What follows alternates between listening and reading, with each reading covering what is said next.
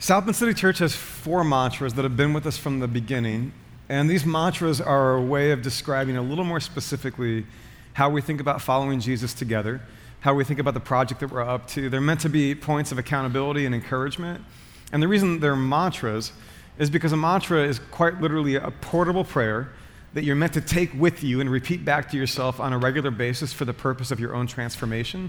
I mean, that's literally like the definition of a mantra, so that's why we have mantras. And we've been reteaching them for the first time in like 2.5 years, both to renew them for the life of our community together and to introduce them in case you're new here and maybe you're wondering what exactly you have gotten yourself into. Well, hopefully these will go some way toward explaining that and bringing you along for the ride if they resonate with you. This is the last week of teaching these, and so let me remind you briefly where we've been. And I thought I'd point out the images over there in case you haven't noticed them or I haven't explained them. So on the top left there on the canvas, you'll see sushi, not fish stewed. That's a mantra about intentional simplicity. Top right, you'll see the illustration for everyone an icon. I really love that image. What you'll see there is people who are embracing one another and then bowing their heads toward one another in honor. But if you look a little longer at it, you might also notice that as those 3 people put their arms around one another and bow toward one another, honoring the image of God in each other, that symbol formed by their heads up there, those 3 circles, is also a Trinitarian symbol, a symbol for the life of God as told through Christian theology. Bottom left over there is the image for practices, not performances. And I was talking with someone last week, and they were curious about that image. And I realized I've not done a good job of remembering to explain that one because it's a little more inscrutable than the other images in terms of how it fits with practices, not performances. So if you look on the bottom left there, you'll see that there's hands. There's a smaller hand and a bigger hand and a bigger hand. And the immediate hand has a gold circle in the palm. And in Christian iconography, that always represents the body of Jesus because it remembers Jesus' crucifixion where nails were in his hands. So you see the hand of Jesus, but then there's these other hands kind of behind it. And the idea there is that practice is a word for something that you actually get your hands on. Like something you actually do, not just think, right? Practice is the word for something you actually get your hands on. And there we have the hand of Jesus, but then we have these other hands.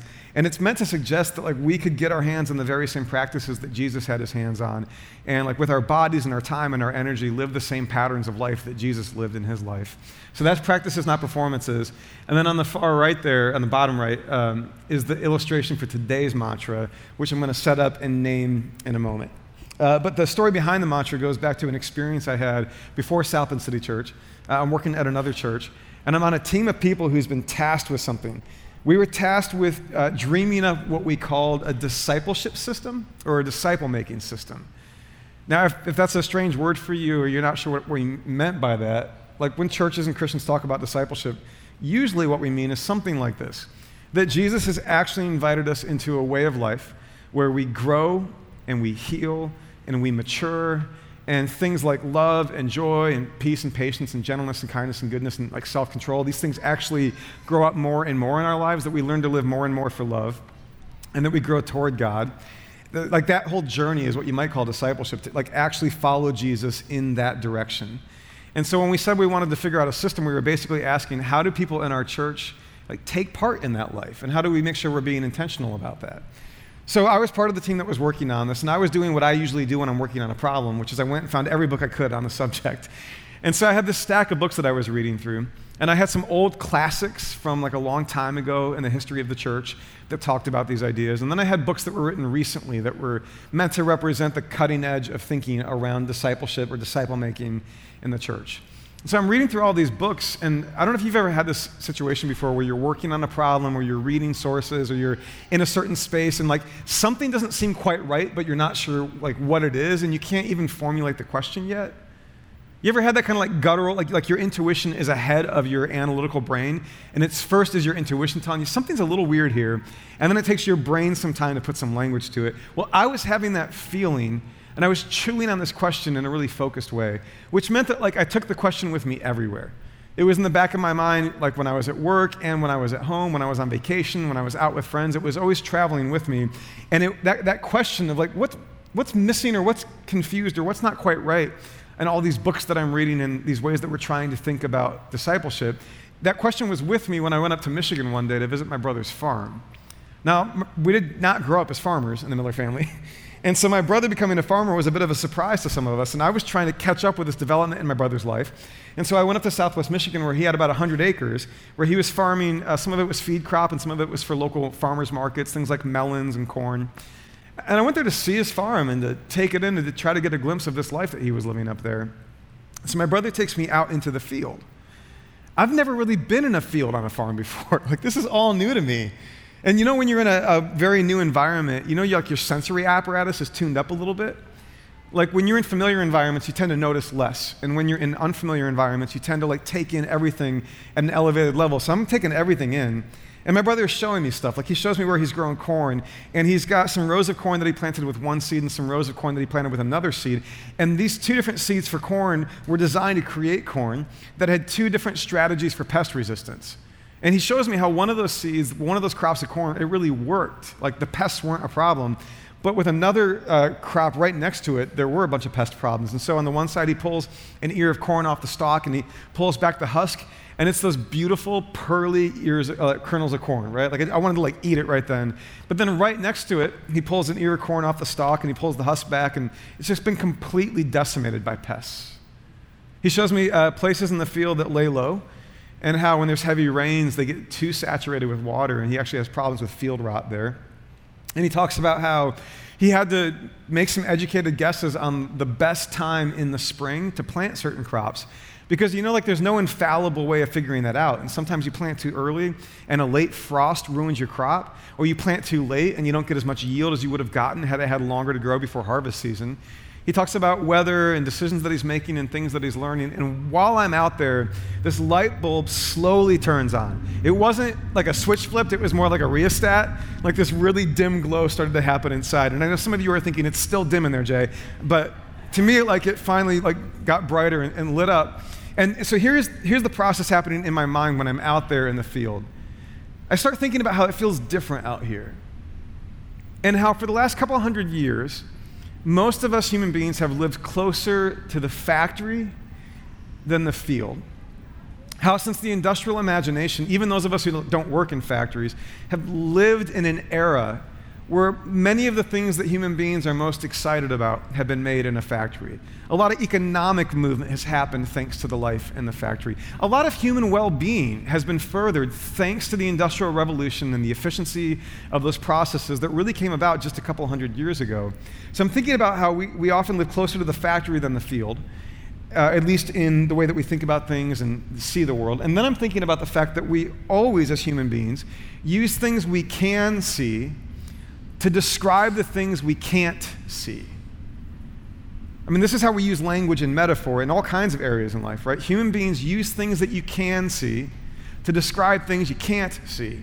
But the trick there is whether you know it or not, that means that the things you can see shape your understanding of the things you can't see. And so for 200 years, you and I, we've been living in the imagination of the factory, I think whether we knew it or not. And living in the imagination of the factory, whether you know it or not, can be a little bit like the fish in the water, where the older fish ask the younger fish, how's the water? And the fish says, what water? Right? Because when you're swimming in it, you might not even know it's there. And we've been swimming in an era in human history of industrial imagination. And I'm thinking about all of that, and then I'm thinking about how it is that Jesus talks about the things that we can't see. And how when Jesus talks about the life of the kingdom of God, about growing with God, healing with God, maturing with God, about that ultimate reality that is love, that is breaking into the world, he uses metaphors from the field to describe it. He uses things that they could see happening in ecology and natural places to describe the things that we can't always see, like the life of the kingdom of God. Let me show you a few examples. This is John 15. Jesus says, I'm the true vine, and my Father is the gardener. He cuts off every branch in me that bears no fruit, while every branch that does bear fruit, he prunes, so that it will be even more fruitful. Or in Matthew chapter 13, Jesus tells a bunch of different parables. These are Jesus using things we can't see to describe, or we can see to describe the life of the kingdom of God. And he says, for example, in parables, a farmer went out to sow his seed. Or a little while later in Matthew 13, we read this. Jesus told them another parable where he said, the kingdom of heaven is like a man who sowed good seed in his field. But while everyone was sleeping, his enemy came and sowed weeds among the wheat and went away. And when the wheat sprouted and formed heads, then the weeds also appeared. Or how about this, a little while later in Matthew 13? He told them another parable, and he said, the kingdom of heaven is like a mustard seed which a man took and planted in his field. Jesus is almost like obsessed with using ecological, agricultural metaphors for the life of the Spirit, for the life of the kingdom of God. And I think if Jesus were with us today, 2,000 years later, even though now we live in the era of the industrial imagination, I still think he would use agricultural, ecological metaphors for the life that we are reaching for with God and with one another. And we mean this like for your individual life and the way that we think about our own growth toward God, and we think about it in our life together as a church. The factory is a wonderful, beautiful thing, and it does so much good in the world. But I'm not sure it's an appropriate way to think about the life of Spirit with God and with one another.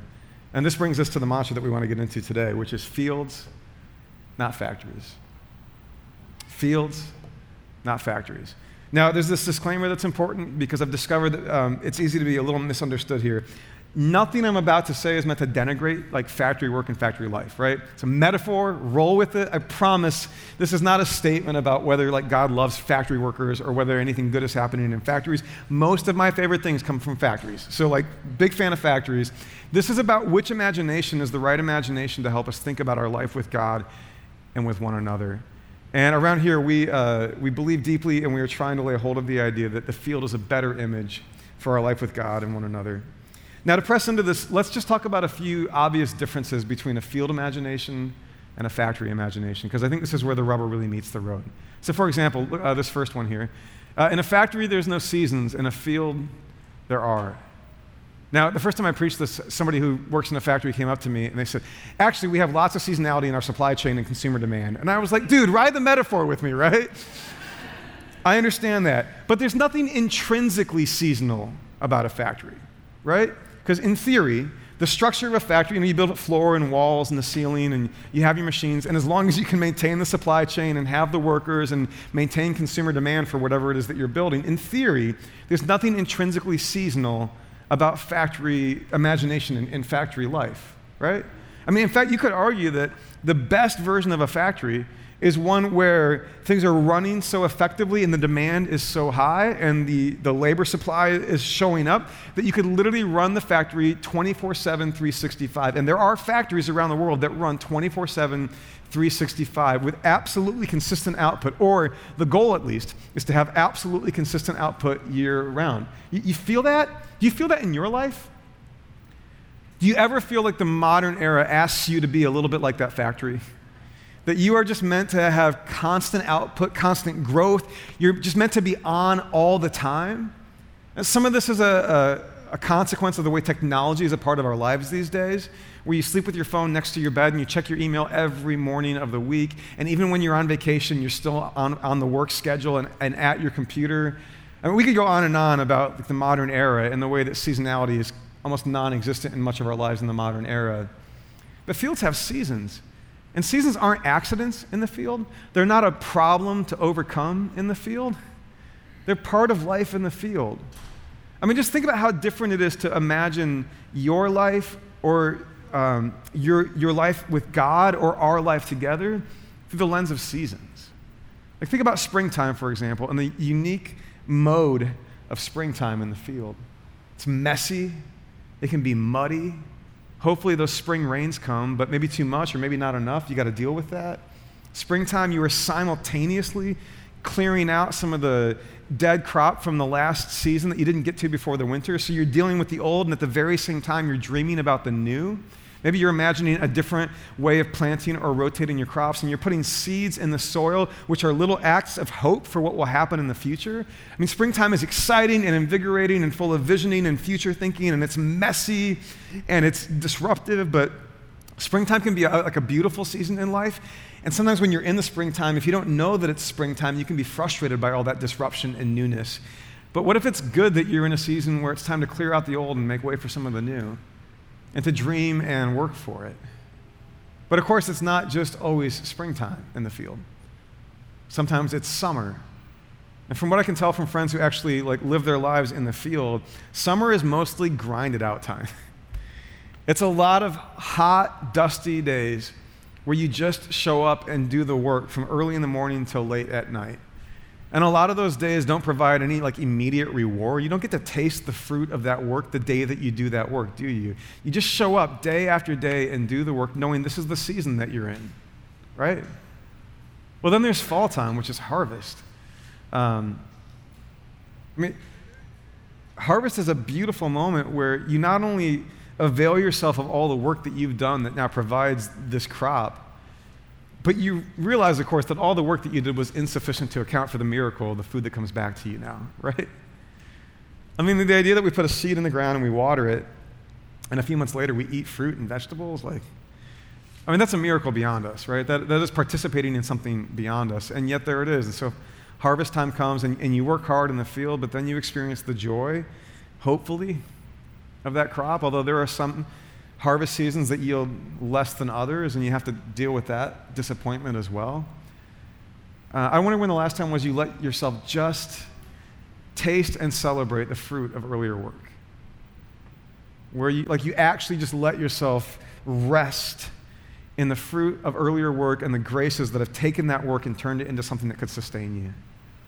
I think a lot of us are so anxious that we're afraid to let ourselves ever do that. It feels irresponsible or gluttonous or lazy or dangerous to ever rest, to ever sit back and just taste the good things that you have been a part of creating, but that have somehow come to you from something beyond you. But that's life in the field. Everybody knows it in the field, don't they? And then there's winter. And by the way, I keep learning this mantra preaches really well in the Midwest, better than other places. Then there's winter. And around here we know what winter is, right? At least in the landscape we know what winter is. It's time for quiet. There's that hush that falls over the landscape in the winter when the days are short and the nights are long and the darkness expands and that snow cover keeps everything tucked in. And of course, in some ways, it seems like nothing is happening in the landscape during the winter, but that's not really true. A lot of renewal is happening in the landscape. Even that snow that falls, especially in mountainous regions, the whole function of that snow that falls and just sits there for months is that when the next springtime comes, those reserves of water will melt and they will nourish the land below it, right? A lot of important things are happening during the winter, but it doesn't look that way. And I think especially in the modern mindset, maybe in the American mindset, maybe even in the American religious mindset, we're terrified of winter. Because we just think our job is output, output, output, growth, growth, growth. And to trust that there are processes at work in the quiet and in the dark and in the rest. That's really hard for us to do. And yet, most of human history has understood this. And in most of human history, it would be natural to use the idea of seasonality, perhaps, to think about our life with God and with one another. But again, you and I, we have been imbibing the industrial imagination for our whole lives, and we need to reclaim this other idea. And so I wonder for you, if you might even want to give yourself permission to think about the season that you're in. And it can be really powerful and holy and healing to just name it. And it's okay if you're in a winter, or if it's okay if it's a messy springtime. It's okay if you are just in grinded out phase in that long, hot summer. Or it's okay if you realize this is a time to taste the fruit and celebrate and be thankful for some of the good things that have come.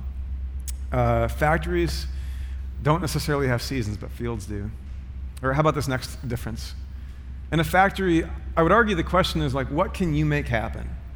And frankly, if I owned a factory and I was interviewing somebody to be the manager of this factory on my behalf, I think the thing I most want to know about them is what can you make happen? Are you capable of exerting your will on this thing and pushing it in the right direction? That's, I think, a rational expectation because of many dynamics in a factory, and one which we're going to get to right after this. But in the factory, what can you do with what happens? But in the field, being out there with my brother and just hearing about all the things that he had to get surprised by and deal with, I realized the operative question in the field is, what do you do with what happens?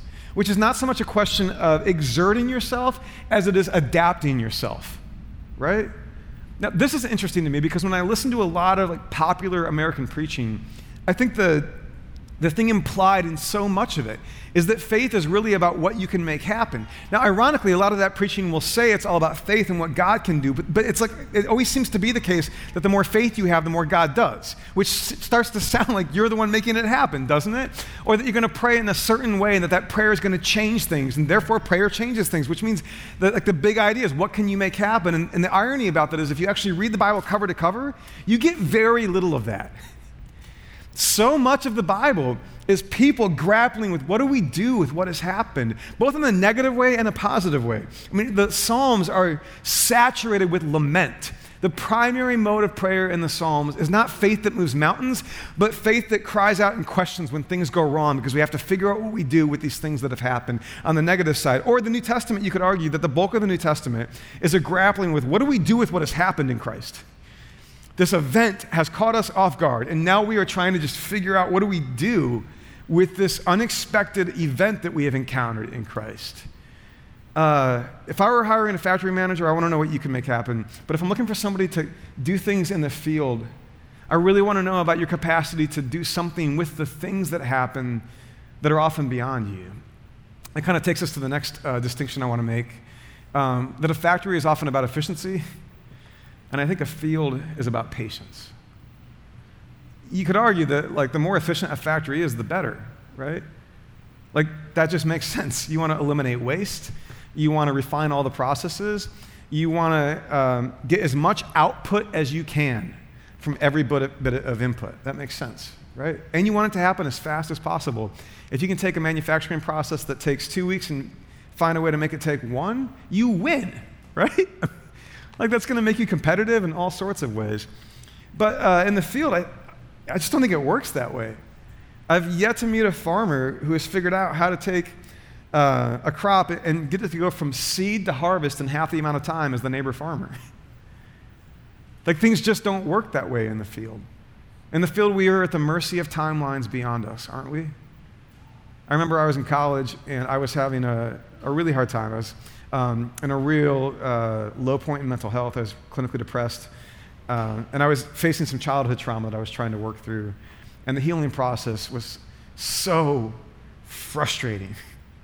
Like so frustrating. And I felt like so strongly that like I wanted to make it more efficient, you know?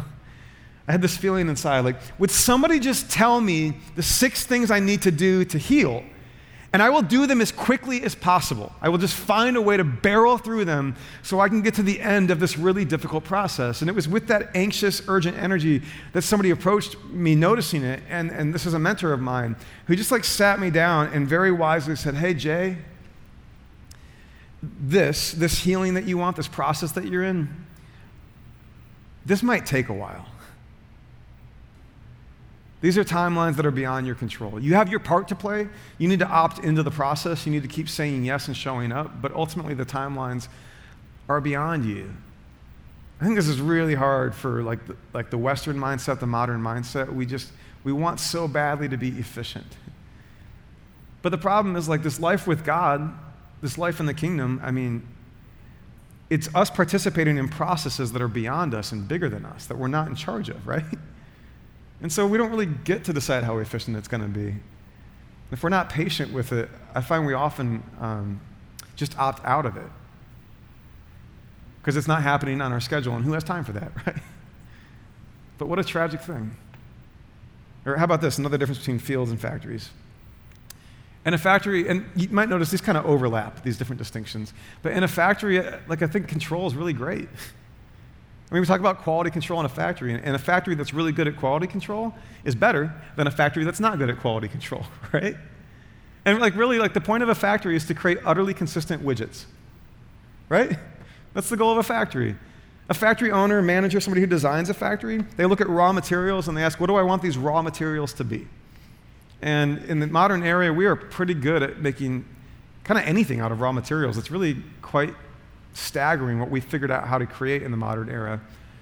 And so in a factory, you control everything. You build the roof, the walls, you control the environment, you control the raw materials you control the labor that people put into all that stuff. And if you control all that really well, at the end, whatever you wanted those raw materials to be, they will be. And they come out as perfect little widgets.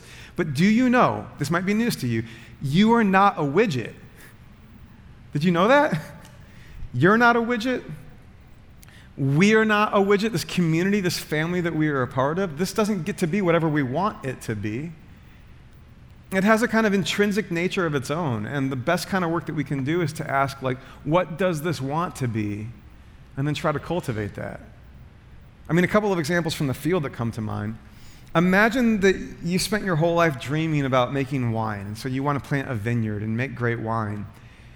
But if you live in a place where the land and the climate aren't fit for the grapes that make great wine, it doesn't matter how badly you want to make great wine. You're not going to make great wine, right? How much better to look at the land that you have, the nature of the soil and the climate and everything else about where you are and ask, what would flourish here most? That's a smart farmer, right? Or you think about a farmer who puts a carrot seed in the ground and then tries to will it to become a cucumber. That's going to be a very frustrated farmer, right? How much better to just realize, no, that is meant to create carrots, and so I will just try to cultivate the best kind of carrots I can. Now you translate that over into like our lives, and you think about it. I have a lot of friends who have young kids these days, and I get to hear them talk about the parenting journey. And one of the favorite things I hear them talk about lately is how they are getting to know these little people, and they are beginning to discover like who and what they are going to be, right? And parents, I think you know this, like, you don't actually have a lot of input on what they're going to be, right? Now, I think character is really, you ought to show them character. You ought to train them up in values. You ought to give them a path to run on. I think that's really important. But you know you can't change their personality, right? Like, there's a givenness to who they are. And the job of recognizing that givenness to who they are is then to just cultivate the best, fullest, most beautiful, most vibrant, most vital version of that thing that this child is here to be, right? How about this one? Same goes for your spouse. Oh no. Like, you get that, right? They're not actually here to be who you want them to be, right? They are here to be who they are made to be, and hopefully you get, the most mature, loving, growing, healed version of that, but like, they're not here primarily to report to what you want them to be. But what if marriage is mostly about collaborative cultivation? Whatever you have been given to be, I want you to be the best version of it, and I want to help you get there. Scripture talks about things like calling and gifting, spiritual gifts, these things that are given. The best we can do, the best kind of life we can live is to hear those things, to ask, what does this life want to be? What does this community want to be? What does this relationship want to be? And then how do I go there with it? I'll never forget on this one, our first experimental gathering ever as a church.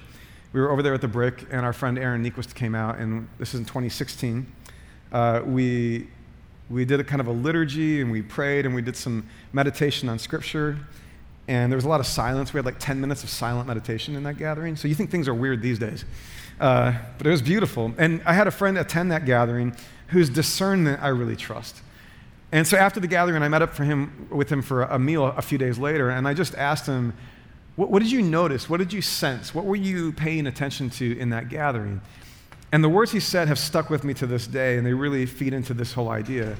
He said, something wants to happen here. He didn't say, Jay, I love what you want to happen here. He said something wants to happen here, that there's like a life being called out and given for this community. And when he said that, it struck me that that's right, my job, our job, is really to ask more than what do we want this to be, to ask, what does this want to be? What is it that can flourish here? What kind of life would be the best kind of life for this community? What has God gifted to this community? What is God stirring up in this community? And how do we celebrate that and cultivate it rather than trying to control our way towards some other destination that we've just come up with on our own?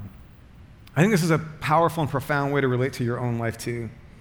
I think a lot of us have been sold a bill of goods about the best kind of life through marketing, through images on our feeds. We've been given all these pictures of what looks like perhaps that's the best kind of life, and then we try to will our lives into that vision of life and then wonder why we are exhausted and frustrated and depressed and angry and resentful because we can't get to that picture of life. But what if you were never meant to be in that picture of life? And what if you could like realize that you've been duped? And instead realize like your life is uniquely given. And you are uniquely you. You are not a widget, and you are not here to live up to some template. Like you are you, And the best, most beautiful life you have to give is the one that might begin with asking, what wants to come out of your life? What beauty, what goodness, what uniqueness wants to come out of your life? And how do you get behind that and collaborate in it coming out? I stood there in the field with my brother, and I thought about all those books I was reading. And this is not to disparage these authors or the good work that they were trying to do, but it struck me, these books, they were full of the factory mindset. I'll give you 2 steps, 3 steps, 5 steps, 7 steps, but whatever we're going to do, it's like I could take all the raw materials of your lives, and as your pastor, I just take all you, and I take you, put them through the factory, and on the other one, you all come out like Christian widgets. And just standing there in the field, I just thought, that's not the work at all, right? The work is to dance with the seasons of growth and quiet and rest.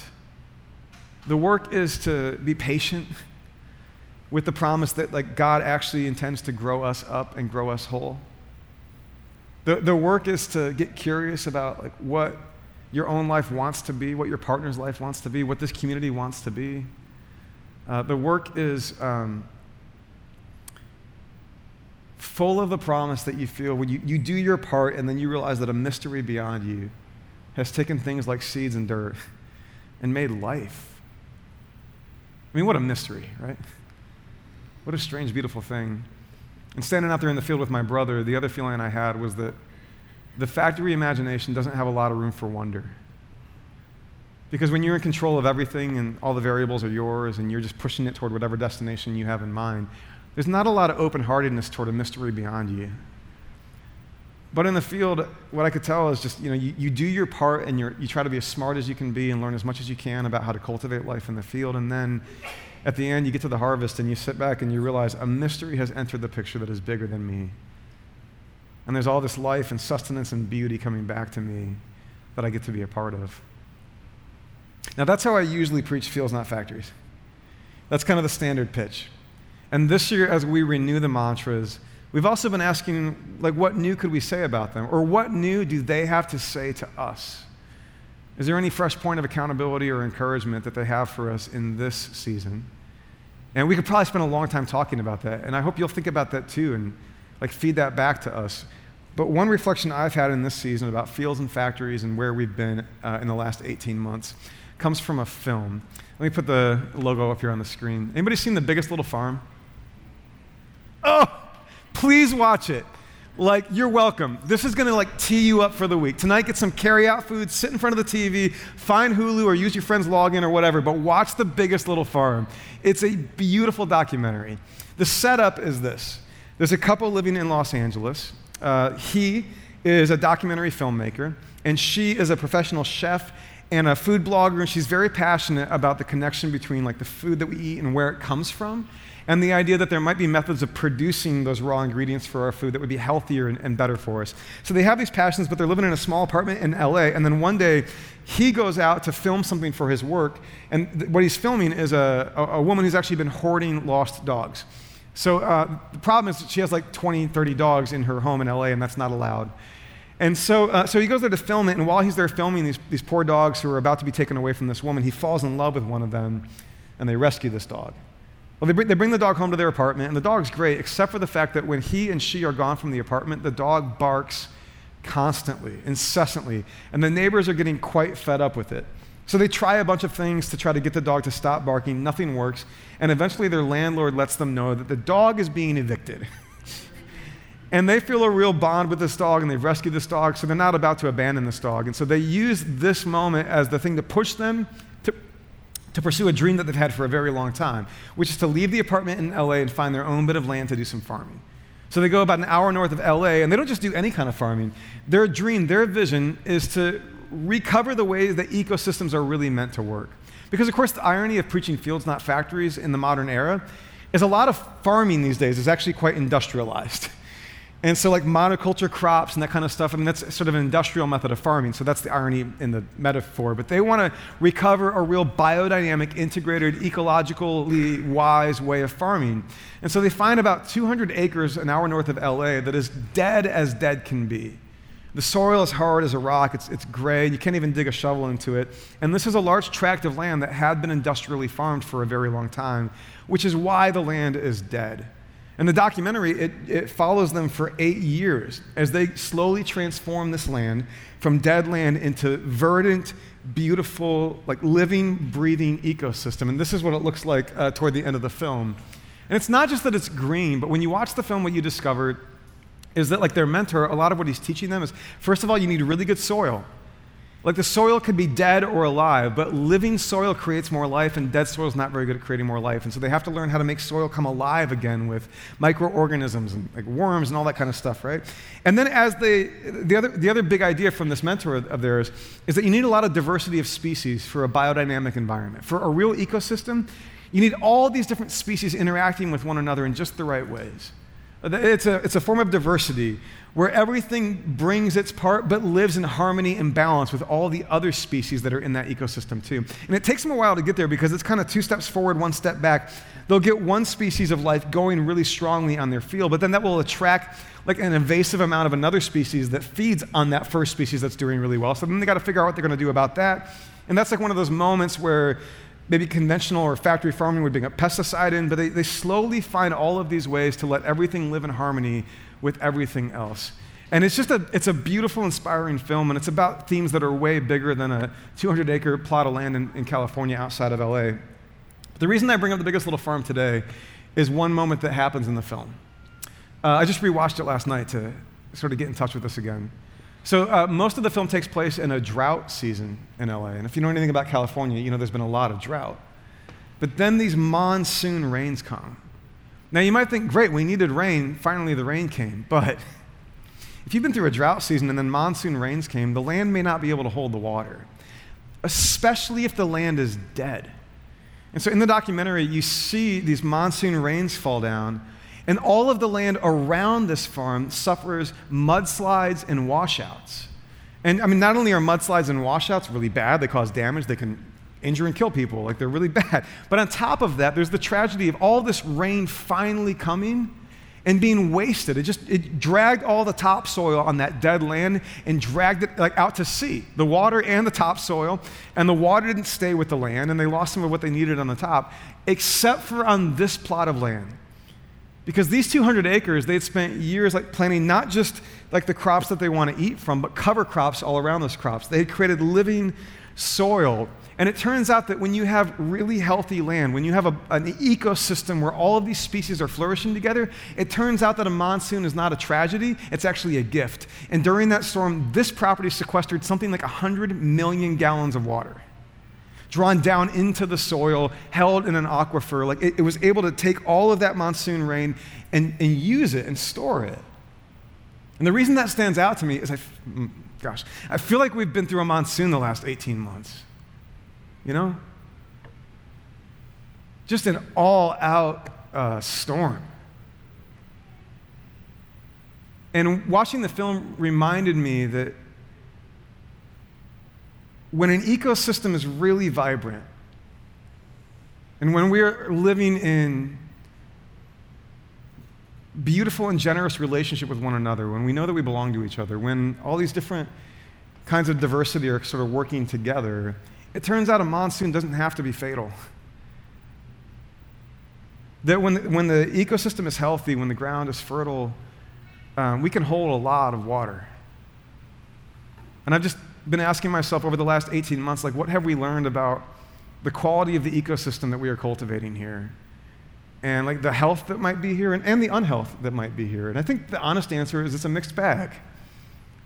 I think there's ways in the last 18 months that we've actually seen that what has been cultivated in this family since the beginning of South End City Church is good, and the soil is becoming alive, and species like are living together in harmony, right? That like different people from different places and experiences and with different strengths and gifts and backgrounds, that we are growing in the way that we belong to one another. And the more that happens, the more a monsoon is not a threat. I know there are some who have found that the relationships that most sustained you in this very difficult season are the ones that have come from this community. That is so beautiful. Like, what a way to love one another as Christ has loved us. I know others have felt like you slipped through the cracks, or like like the monsoon came and you got washed away. I know that's real and there's some pain there. Like, actually, I get that. We still have a lot of cultivating to do, right? Like, we never get to finish this project. We still have an ecosystem in our midst that we are working on together and growing up together. In your personal life, too, I wonder how you feel about what has happened to the monsoon in the last 18 months, and whether it's been more mudslides and washouts, or whether you realize that the ground is holding the water. Now, if you feel like in your life the last 18 months have been mostly mudslides and washouts, don't you dare hang your head right now, okay? There's not an ounce of shame in that reflection. There shouldn't be, although a lot of us are carrying a lot of shame. But remember what we say in practice is not performances. Failure is not fatal, and you can get curious about that. And so if you feel like it's been a lot of washouts and mudslides, maybe it's just a chance to get curious about the nature of the soil and the ecosystem that you're a part of and where better things could grow. But again, the hope for me here is that, like, Jesus uses those metaphors over and over again because I think Jesus knows that God intends to grow beautiful things. And not just individual things, but like a beautiful field where all of these different lives and experiences are living in loving and generous relationship with one another. And the things that we need from one another are freely given to one another. Like, I think that's actually the vision. And Jesus seems to think it's actually possible. Like, he seems to think that's actually what God is up to in the world. And so, like, I hope you hear the good news in this. The good news that you are not a widget. The good news that something better than a widget is being grown up in your life. The good news that you are more than what you produce every day. The good news that every season has its place. The good news that you're not in control, but that you do get to cultivate and work with God and with the people around you to discern what it is that wants to grow, what beautiful species of life it is that wants to grow in you, and then to give your best energy to it. And the good news that there are seasons of harvest and rest, seasons for things to lie fallow, and to simply just like enjoy the nourishment and the flavor of the good things that have grown in our midst. If you're able, will you stand to your feet? I keep forgetting to say this, but if you want to take the mantras with you, these images are printed on little mantra cards that are over there on the bookshelf. Those are just free to take if you want to carry them in your wallet or put them up at your office or hang them on your wall. There's at least 3 families I know in this church. I've walked into their homes and discovered that they framed those, like they had them like mounted. It's really beautiful. So anyway, if you want to take them with you, we'd love for you to take those cards with you as a way of making these actual prayers that shape us every day. That being said, may you know that God wants to grow good things in you and through you. And that when they grow, they won't come by way of the factory, but by way of the field. May you trust every season that it has its purpose, even the dark ones and the quiet ones. May you trust that the good things that grow are meant not just for you, but for us, for one another. May we continue to look for better and better soil and more life in our midst. And as the monsoons come, may we discover that the land is capable of holding the water and that we can grow even through those. And may grace and peace be with you. Amen. Love you all. See you at the tailgate next week.